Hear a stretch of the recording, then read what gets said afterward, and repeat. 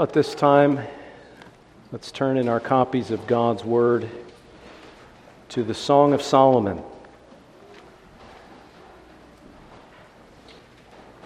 The Song of Solomon, chapter 1, verses 1 through 4. We'll be reading chapter 1, verses 1 through 4. Let's pay careful attention now to God's Word. The Song of Songs, which is Solomon's. Let him kiss me with the kisses of his mouth, for your love is better than wine. Because of the fragrance of your good ointments, your name is ointment poured forth. Therefore the virgins love you. Draw me away. We will run after you. The king has brought me into his chambers. We will be glad and rejoice in you. We will remember your love more than wine. Rightly do they love you. May the Lord bless the reading of His Word to us here this morning. Amen. Well, seeking the Lord's blessing this morning, let's turn back to the passage we read from the first chapter of the Song of Solomon. And with God's help this morning, we'll be focusing our attention upon verse 3. Tonight, God willing, we'll be taking a closer look at verse 2. But this morning we consider verse 3. Because of the fragrance of your good ointments, your name is ointment poured forth. Therefore the virgins love you. Because of the fragrance of your good ointments, your name is ointment poured forth. Therefore the virgins love you. Now I suppose before we begin to consider any passage from the Song of Solomon, it is helpful to point out, by way of introduction, that this book has been interpreted in a variety of different ways, especially in recent generations within our own Reformed church community. There are many who would read this book and think that it's a literal love story between King Solomon, the king of Israel, and one of his 1,000 wives. And of those who think that, some of them would say that this is the sort of book that gives us a picture as to what marital love and romance should be. Here's Solomon with one of his 1,000 wives. Here's the picture of biblical romance. Some would even take it so far as to say that we should read through this book and find insight for modern-day dating and courtship principles from Solomon and his 1,000 wives. Well, that's not the historic Reformed perspective here, and I don't think that's the biblical one, nor is that what we're going to be operating under in our sermons today. And there are a number of reasons why we take this book as a figurative portrayal of Jehovah and His people, and if we can translate that into our New Testament context, Christ and His church. There's a reason we take it figuratively. There's a reason we take it metaphorically. You know the difference between a metaphor and a simile. A simile would say, your name is like ointment poured forth. A metaphor would say, your name is ointment poured forth. But we understand when we see a metaphor that, yes, it's saying your name is ointment poured forth, but really, even though it says is, it means it's like this. It means that there's a figurative imagery here, not a literal statement. And there are a number of reasons why, I'll just rattle off a few of these, why we take this book in that figurative spiritual manner. The first, as I already alluded to, is that Solomon's marital life was an idolatrous, polygamous train wreck. If there's anyone in the Bible that we would not want to take marital advice from, it's Solomon. So that, right off the bat, we need to read our historical books of Scripture and understand, for instance, Nehemiah's commentary on Solomon's love life. Secondly, throughout this book, you'll notice that whenever there's a conflict between the bride and her beloved, it's always her fault. Never is it the man's fault throughout the entire book, and I think without saying much more, we can see that's clearly not literally the case in a real-life situation. Thirdly, there's a romantic plurality throughout this book. A romantic plurality. In other words, the bride's goal is not simply to enjoy intimate communion with her beloved, but to join other women in this communion of love. You see one example, again, we're trying to be brief here. Notice verse 4. And by the way, you'll see in your Pew Bible, there are these things that are inserted into the text that are not in the Hebrew. They're trying to say, well, this is this person talking and this is that person talking. That's not in the Hebrew. You can, for the most part, just disregard that. Verse 4, she says, "Draw me away, we will run after you." Draw me away, we will run after you. And then the king has brought me into his chambers. We will be glad and rejoice in you.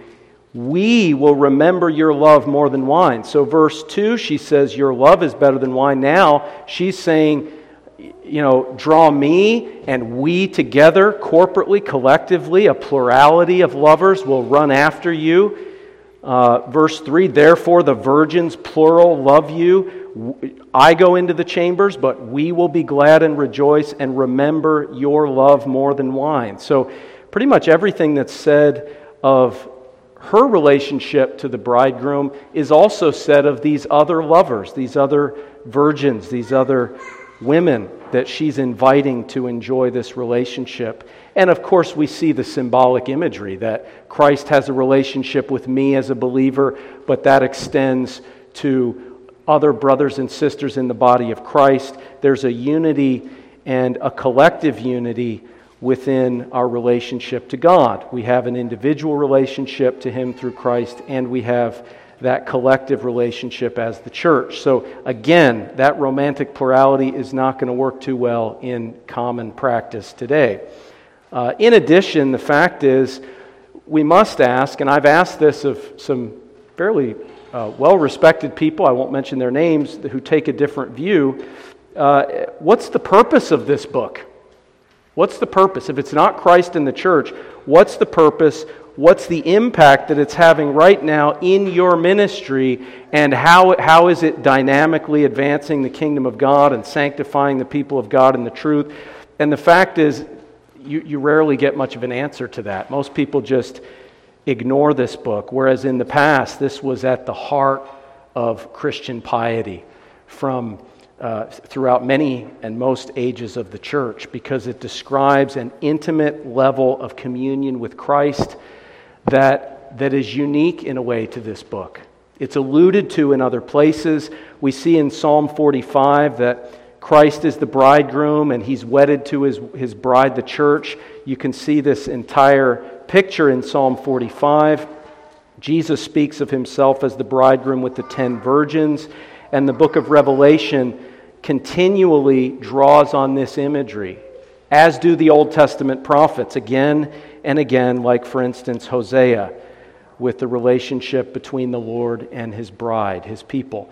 So this is pictured elsewhere, but it's never brought to its fullest crescendo anywhere other than in this book. And so if we're to have an abundant, robust relationship with Christ as our bridegroom and love Him and have an intimate fellowship with Him, this is a book we need. But if you take that interpretation out, it leaves a vacuum that really I'm not sure how else that vacuum would be filled. And there are usually crickets in the background when you ask that question. In addition, the names of the characters in this book are clearly symbolic in that they have the same name.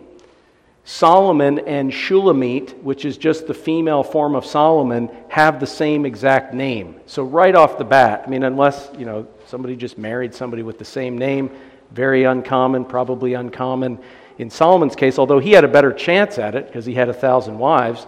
But the fact is, he is the Prince of Peace, Shalom, Solomon. And in Him and through this relationship with Him, we have Shulamit, the church, who is given peace with God through Christ. So they have the same name. It's clearly a part and counterpart relationship in this imagery. So much more could be said. Those are some reasons why we take it in the way we do. But with that said, let me ask you a very practical question.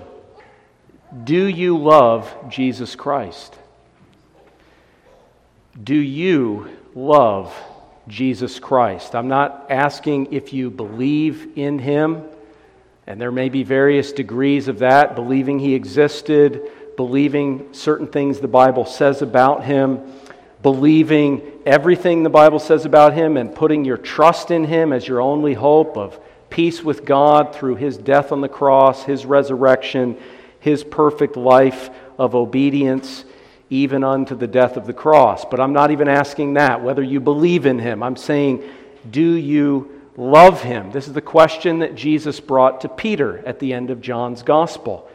Simon, do you love me? Or as it says famously in the King James, lovest thou me? Asks Him 3 times, do you love me? Do you love Jesus Christ? 1 Corinthians 16:22, Paul pronounces a curse. Cursed be everyone who does not love the Lord Jesus Christ in sincerity. So this is the most practical question that you could possibly ask both for now and for eternity. Do you love Christ? Not just I believe in Him, trust Him, oh He's a means to an end, punch that ticket to heaven. Do you love Him? Can you say of Him, as is said in this book, I am my beloved's and He is mine? I am my beloved's and He is mine. Is He yours? Do you rejoice over that? Do you love the Lord Jesus Christ? And if you love Him, the question then is why?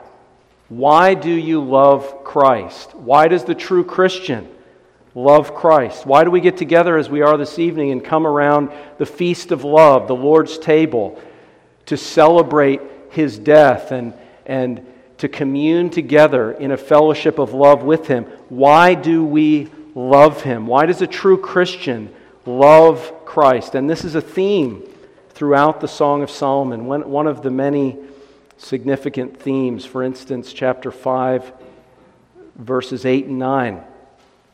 I charge you, O daughters of Jerusalem, if you find my beloved, that you tell him, I am lovesick.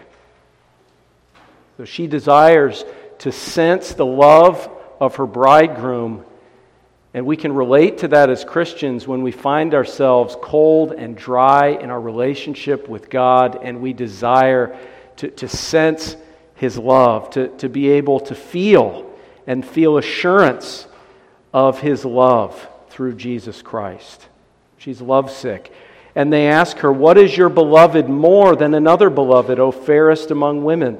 What is your beloved more than another beloved that you so charge us? In other words, you're lovesick, but why do you love him? And in a sense, that's the key to getting out of that coldness and dryness in our relationship with Christ, is to be asked this question, well, why do you sense that dissatisfaction in your relationship with Jesus? Why? Your prayer life isn't what you would want it to be. Your study of the Scriptures, you come to church, you come to the Lord's table, you're dissatisfied, you don't sense that peace and that joy that you desire. And the daughters of Jerusalem would say, well, remind yourself who He is, who and what He is. And another way to say that is that every true Christian loves Christ because of His name. Because of His name. Because of who and what He is. And the Shulamite here in chapter 5 goes on to answer the question from those daughters of Jerusalem, and she begins to explain who and what He is. At the climax, at the end, yes, He is altogether lovely. So she's meditating upon who and what He is. In other words, His name. And you can see that in our text in verse 3. Your name is ointment poured forth. Therefore the virgins love you. Now, throughout the Bible, God's people, true believers, are presented as virgins. We could look at that in 2 Corinthians chapter 11, the first few verses. You see it in the book of Revelation. Jesus is the lamb with his flock, and it says that they're virgins and they follow him wherever he goes. You can see that in Jesus' parable of the 10 virgins who are waiting for the return of Christ, the bridegroom. I mean, that's basic biblical imagery here. Why do true Christians love Christ? Because of his name, because of who and what he is. It is unto them as a fragrant ointment poured forth. They desire it. They find it pleasant. They find it lovely, indeed altogether lovely. And the Scriptures are replete with examples of true Christians loving the Lord because of his name. Psalm 56, verse 6.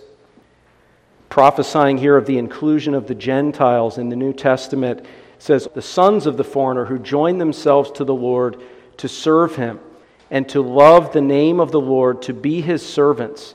Everyone who keeps from defiling the Sabbath and holds fast my covenant, even them will I bring to my holy mountain and make them joyful in my house of prayer. Notice, who join themselves to the Lord to serve him and to love the name of the Lord. God's people love him because they love his name. They love who and what he is. Psalm 5, verse 11. Another example. I'll just give you several examples. But let all those rejoice who put their trust in you. It goes on then, let those also who love your name be joyful in you. Psalm 69, verse 36. Just listen to this. Also the descendants of his servants shall inherit it. That's the children of believers. And those who love his name shall dwell in it. That is the city of God. Those who love his name. And then Psalm 119, verse 132. Look upon me and be merciful to me, as your custom is toward those who love your name. So his name is as ointment poured forth, and therefore the virgins, his people, love him because of his name, because of who and what he is. And when we say God's name, what do we mean? We mean his revealed character. We mean his revealed character. Our catechism says, what is God? Telling us of the various attributes of God that he's revealed in the Scriptures. God is a spirit, infinite, eternal, and unchangeable in his being, wisdom, power, holiness, justice, goodness, and truth. That's describing who God is. But the Bible describes God's attributes in ways that are not quite as systematic, but perhaps even more, certainly more powerful. Exodus chapter 34, where Moses has asked to see God's glory. Show me your glory. And God shows him his glory by declaring his name. And notice what it means for the Lord to declare his name. Verse 6, the Lord passed before him and proclaimed, the Lord, that is Jehovah or Yahweh, the Lord God, merciful and gracious, long-suffering and abounding in goodness and truth, keeping mercy for thousands, forgiving iniquity and transgression and sin, by no means clearing the guilty, visiting the iniquity of the fathers upon the children and the children's children to the third and fourth generation. The name of God. And notice there, it's not just certain names like Jehovah, or you think of all the various other names that we'll look at some of those later, but let's just think of Jehovah. It's not just that name, the great I am, the self-existent, all-sufficient, transcendent, eternal God. That's not the only example of his name. He has titles. He's given the title God. He's given the title King of Kings, Lord of Lords. Also his attributes. Notice when he declared his name, he said merciful, gracious, just, and holy. All these different attributes constitute the name, the revealed character of God, and also his ordinances, as I mentioned earlier in the service. In baptism, he places his triune name upon the person who's being baptized in the name of the Father, Son, and Holy Spirit. In the priestly benediction, God's name is placed on his people, and his temple or place of worship is called the place where he sets his name. In addition, his word itself is the revelation of his character. Every single verse in the Bible in some way contributes to our knowledge of who God is. So, for instance, Psalm 138 says that God has exalted his word far above all his name. Exalted his word far above all his name. All his name. In other words, his name is a broader category of which his word is but one element. God's name is all the ways he reveals himself, but among all the ways he reveals his character, he has exalted the place of his word. Faith comes by hearing, and hearing by the word of God. And so his word is interchangeable in many cases. Jesus' high priestly prayer, for instance, John 17, word and name are virtually interchangeable there. And finally, his works. God's works reveal his name. If I were to say to you the name Michael Jordan, you would immediately think of his accomplishments, his achievements. He has made a name for himself. He has a brand name that carries weight with it. We could think of many other people that carry either a good or a bad reputation depending on their works, their exploits, their achievements, or lack thereof.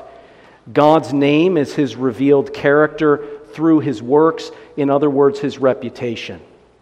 So when we say Christ's people love him because of his name, they're thinking about his name, his titles, his attributes, his ordinances, his word, and his works. Everything you could possibly think about Jesus, these are the things that stir up their heart of love for Christ. And this revelation of his name is compared to the outpouring of fragrant ointment. The end of verse 2, your love is better than wine. Because of the fragrance of your good ointments, your name is ointment poured forth, therefore the virgins love you. Now, what is being spoken of here?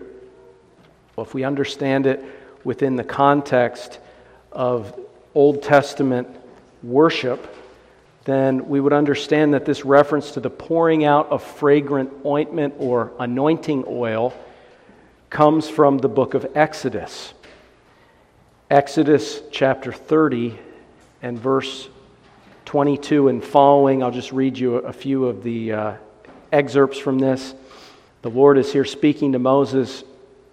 He says also, verse 23, take for yourself quality spices, 500 shekels of liquid myrrh, half as much sweet-smelling cinnamon, 250 shekels, 250 shekels of sweet-smelling cane, 500 shekels of cassia, according to the shekel of the sanctuary, and a hin of olive oil.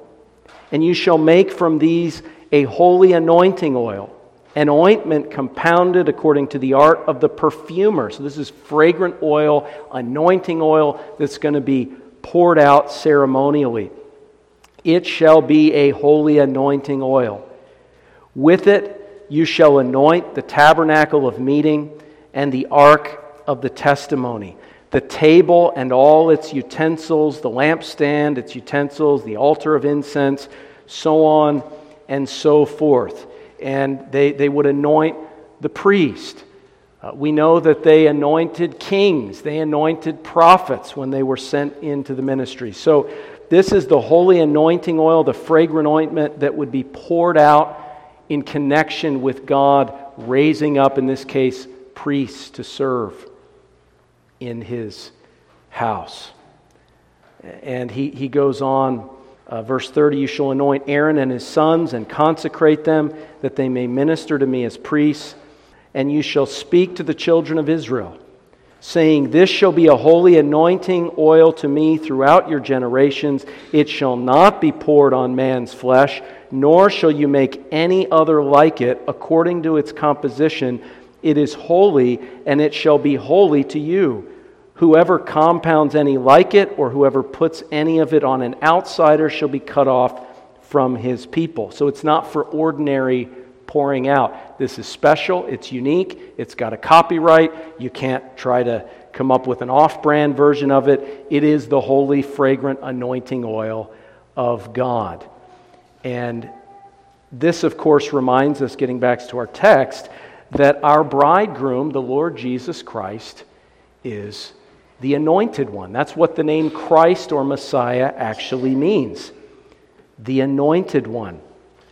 And in Psalm 45, which is really basically the Song of Solomon turned into a praise song, you have this statement, verse 2, you are fairer than the sons of men, grace is poured upon your lips, therefore God has blessed you forever.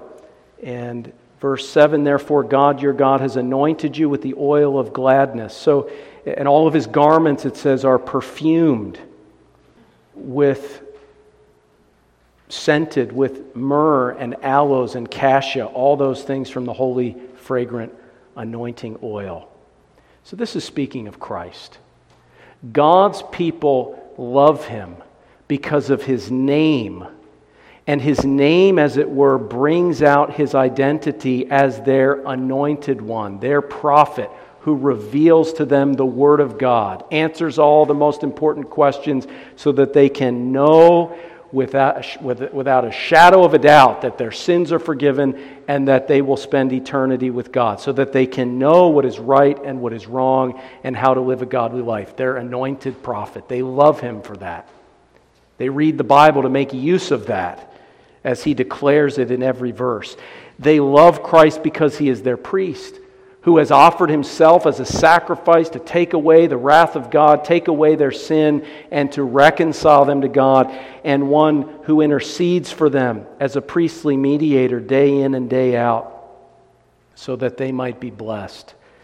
And they rejoice in him as their king who is greater than Solomon, their anointed king who loves them, who defends them, protects them, who enables them to conquer the sin in their lives, and who works all things together for their good as the sovereign king over all the universe. They love Christ because his name, his position as the anointed one is that fragrant ointment. In fact, God has given him a name that is above every name.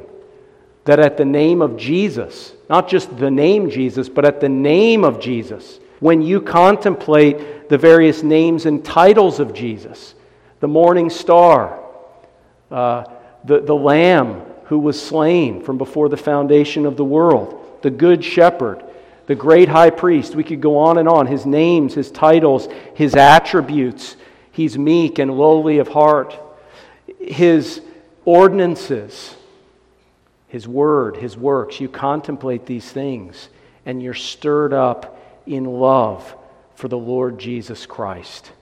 And the anointed one here is anointed with the Holy Spirit. We understand that Old Testament anointing oil was simply pointing forward to the reality that Christ, the Messiah, would come having been anointed with the Holy Spirit. So when he comes to be baptized by John, God speaks from heaven, "This is my beloved Son, in whom I am well pleased." Here he is at age 30, beginning his ministry, being baptized by John, who was the son of a priest. And here our great high priest, the Lord Jesus, has the Holy Spirit come down in the form of a dove and rest upon him. Isaiah 61, 1 through 3 says that the Spirit of the Lord has anointed the Messiah. So it's not just a fragrant ointment, it's the Holy Spirit being poured out upon the Lord Jesus Christ. But the beauty of it is the Holy Spirit's poured out upon him so that it might be poured out upon us as His people. Jesus did not receive the outpouring of the Holy Spirit merely for Himself. He received the outpouring of that fragrant ointment of the Holy Spirit upon Himself so that as it falls upon the head and king, as it falls upon the head, it would flow down to the members. And at the end of the service, we're going to be singing Psalm 133, which depicts this figurative outpouring upon the high priest, which points to the Spirit poured on Christ and on His people. It says that the unity of the church, verse 2, is like the precious oil upon the head, running down on the beard of Aaron. We could say the beard of Christ, who is greater than Aaron, our great high priest, running down on the edge of his garments. It is like the dew of Hermon, descending upon the mountains of Zion, for there the Lord commanded the blessing, life forevermore. Christ receives the Spirit, who is then poured out upon the body of Christ. And you notice on the day of Pentecost, we're told that the church would be baptized by Christ with the Holy Spirit, Acts 1:5. And then in Acts chapter 2, you find Peter quoting Joel chapter 2, saying that when God promised to pour out His Holy Spirit, this is the fulfillment of that Spirit baptism. An outpouring of the Holy Spirit, as it were an outpouring of the name of Christ, the Spirit of Christ, the fragrant ointment of the Spirit of gladness and joy and of salvation and power. That this outpouring, Peter says, this thing that is poured out here today at Pentecost, this baptism of the Holy Spirit is fulfilled in your midst. And my friends, in the New Testament, this spiritual outpouring upon God's people, who then become His anointed ones through Christ, this spiritual outpouring in connection with God's name is symbolized in the ordinance of Christian baptism. That's the whole point of Acts chapter 1 and Acts chapter 2. Jesus says, I'll baptize you with the Holy Spirit. And then Acts 2, He pours out His Holy Spirit upon His people. It's been poured out on Christ, and now it falls on the body of Christ. The Spirit baptism, the spiritual anointing or outpouring upon the people of God in connection with His name. And we know, as I've said already, Matthew 28:19 says that you're baptized in the name of the Father and of the Son and of the Holy Spirit. And so Christian baptism is, as it were, this symbol of the outpouring of the Holy Spirit, indeed the outpouring of the name of God, because His name is as that spiritual fragrant oil poured forth. His name and His Spirit are placed upon the people of God. And that means if you're baptized, that whatever's happening in your life, in one sense, whether you're a believer or not, if you've been baptized, you bear the name of God. You bear that name. Are you representing that name? Are you putting your trust in that name? Are you putting your trust in Christ by His Spirit to save you from your sins? Are you living in accordance with the name that's been put on you? And are you experiencing the true reality of that spiritual cleansing and outpouring? Whether you are or not, if you're not, then you're actually taking or bearing the name of God in vain. In the Ten Commandments, when it says, don't take the name of the Lord your God in vain, that word can be translated to bear or to wear. It includes our words, but it also includes our actions. Are we misrepresenting God? Are we taking something on us as an outward sign and symbol, but not living in accordance with it? Are we bearing His name in vain and misrepresenting the name of God? And if He has put His name upon you and you are a believer, what a beautiful picture that is for you. What an encouragement for you here this morning. To know that God has not merely proclaimed the gospel to you in His Word, but that He gives you a sign and seal, a confirmation, a visible token that His covenant promises are rock solid. He puts His name on you as if He's signing a covenant or a contract, committing Himself to save all who call upon His name. You call upon my name is good for it, you shall be saved. God puts His name upon His ordinances. It's His seal. It's His imprimatur. It proves, it demonstrates His unchanging faithfulness. And so if you have His name upon you through baptism, that's either a source of assurance that God absolutely will be gracious to you in and through the Lord Jesus Christ, whom you have believed and whom you serve. If you've been baptized and you are not a believer in the Lord Jesus Christ, that equally gives you utter assurance at this moment that as sure as His name is Jehovah, He will visit the iniquity of the fathers upon their children, even to the third and fourth generation of those who hate Him. So there's assurance, there's confirmation.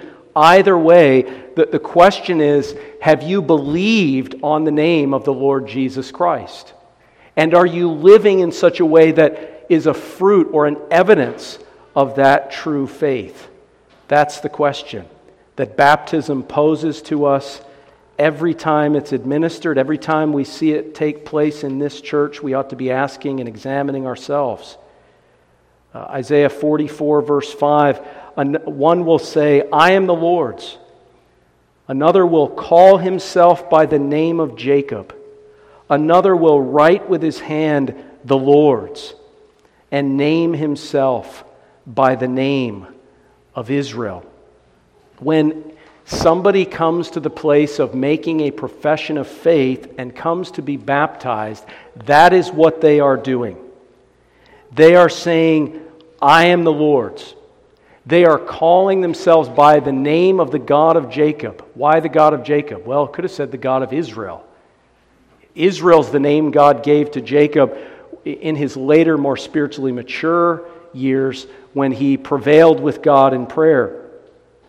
But it doesn't say that. It says, calls himself by the God of Jacob. That's the name that Jacob had that means deceiver, heel grabber. It reflects the spiritual immaturity, the sinfulness of Jacob.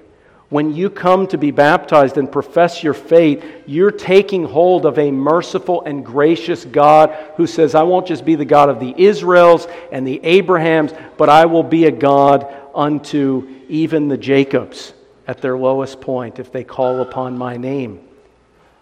You're writing, as it were, with your hand, the Lord's.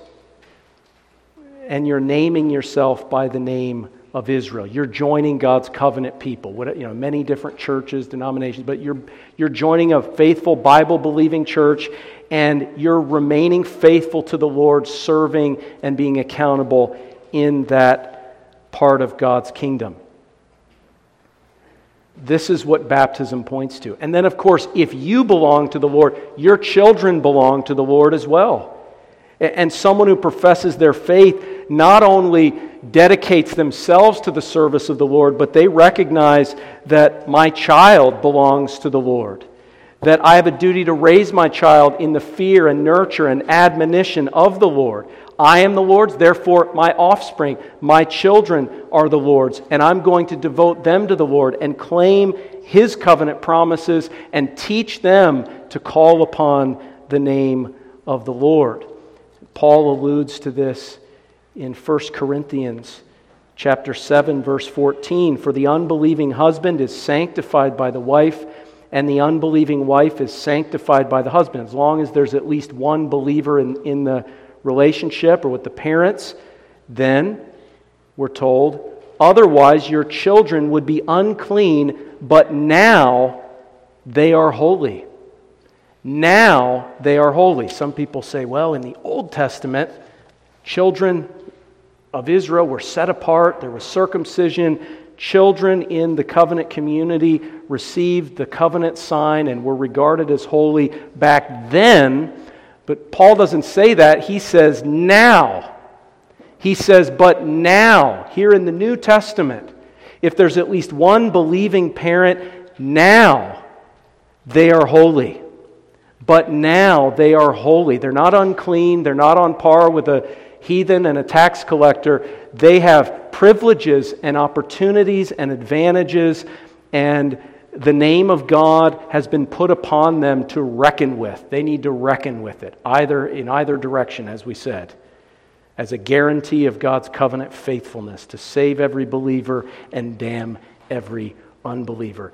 That is a big deal. They're holy. They're clean. They're clean and holy now, as Paul makes clear. And so this promise and this baptism is unto you and unto your children. And unto your children, as Peter makes clear on the day of Pentecost, Acts 2:38 and 39. Now, more could be said. I have a lot more in my notes here. But before we conclude the sermon, I think it would be appropriate for us to uncork this thing, because we can't just leave God's name in the bottle. In order for this good ointment to give out a fragrant aroma, the aroma of Christ, it needs to be poured forth. So let's consider a couple of the names of God. Let's meditate. Let's get this ointment and let's just fill the place, fill this room with the aroma of Christ. First, Jehovah Sidkenu. In Hebrew, the Lord our righteousness. Jeremiah 23:5 and 6. The Lord our righteousness. What does that mean to you? Jehovah Sidkenu. The Lord our righteousness. What did that mean to Noah? For Noah, it meant that after he got off the ark, he sacrificed, made offerings to the Lord, and the Lord smelled the sweet aroma of those sacrifices, pointing ahead to the work of Christ, and we're told that it was a soothing aroma. God is a holy and just God. He hates sin. He sends sinners to hell every single day. I'm not going to lie to you. I'm not going to candy coat that. That's reality. He has a flaming white-hot wrath against sin. Jesus Christ is our refuge and our strength. Jesus Christ has taken the Father's wrath, the punishment that we deserved on the cross. He has risen again victoriously. He has perfectly obeyed God's law in every detail, every jot and tittle, and He offers Himself to us as our righteousness, to be cleansed by Him, to be clothed in Him, so that rather than God smelling your sin and mine, He will smell the soothing aroma. Whatever wrath God has against sin, one whiff of the perfect righteousness and sacrifice of Jesus Christ, and it is a picture of this peace with God, the soothing aroma of the righteousness of Christ, such that we can be clothed in the perfect righteousness of Christ. Psalm 61 and verse 3 says that God gives us the oil of joy for mourning and the garment of praise for the spirit of heaviness. And he goes on to say that we are clothed in the garments of salvation. The Lord our righteousness. Secondly, Jehovah Kadesh, the Lord who sanctifies us. The Lord who sanctifies us. Leviticus 20 verses 7 and 8 gives us this beautiful name of the Lord that's placed upon us in our baptism, as it were. Consecrate yourselves therefore and be holy, for I am the Lord your God, and you shall keep my statutes and perform them. I am the Lord who sanctifies you. Is that the name of God that you need to be uncorked and poured out upon yourself here this morning? That God in Christ is the one who sanctifies you. He's the one who cleanses you from the defilement and the power and influence of sin. He enables you to overcome your sin and to be more holy and more like Him. This Spirit of Christ, this holy anointing oil as He comes upon you, is like the Spirit who hovered over the waters at the beginning of the creation. Genesis 1 verse 2. The Spirit of God hovered. And then what did He do? He began to separate and bring order to the chaos. He began to separate light from darkness, day from night, the water under the earth, or the water under the horizon from the water in the atmosphere. He's separating. He's ordering. And we feel at times that our lives are undisciplined, our lives are chaotic. We need help, we need strength, we need the Lord who sanctifies us. We need the Spirit of God to be poured out upon us that we may divide and separate and order and discipline our lives in such a way as to be more fruitful and more godly in our Christian life. This is how the Lord works. And this is what He does. He gives us a heart and a mind to be able to tell the difference between good and evil, between righteousness and unrighteousness, light and darkness, truth and error. 1 John says every believer has an anointing with this name, an anointing such that we can tell the difference. We can discern error and false teaching and believe and obey the truth of God. Finally, Jehovah Shammah. This name is given to the Lord at the end of Ezekiel's prophecy. This is the name by which God's city, God's people, God's church will be called Jehovah Shammah. The Lord is there. The Lord is there. Jesus says, baptize them in my name, and surely I will be with you to the end of the age.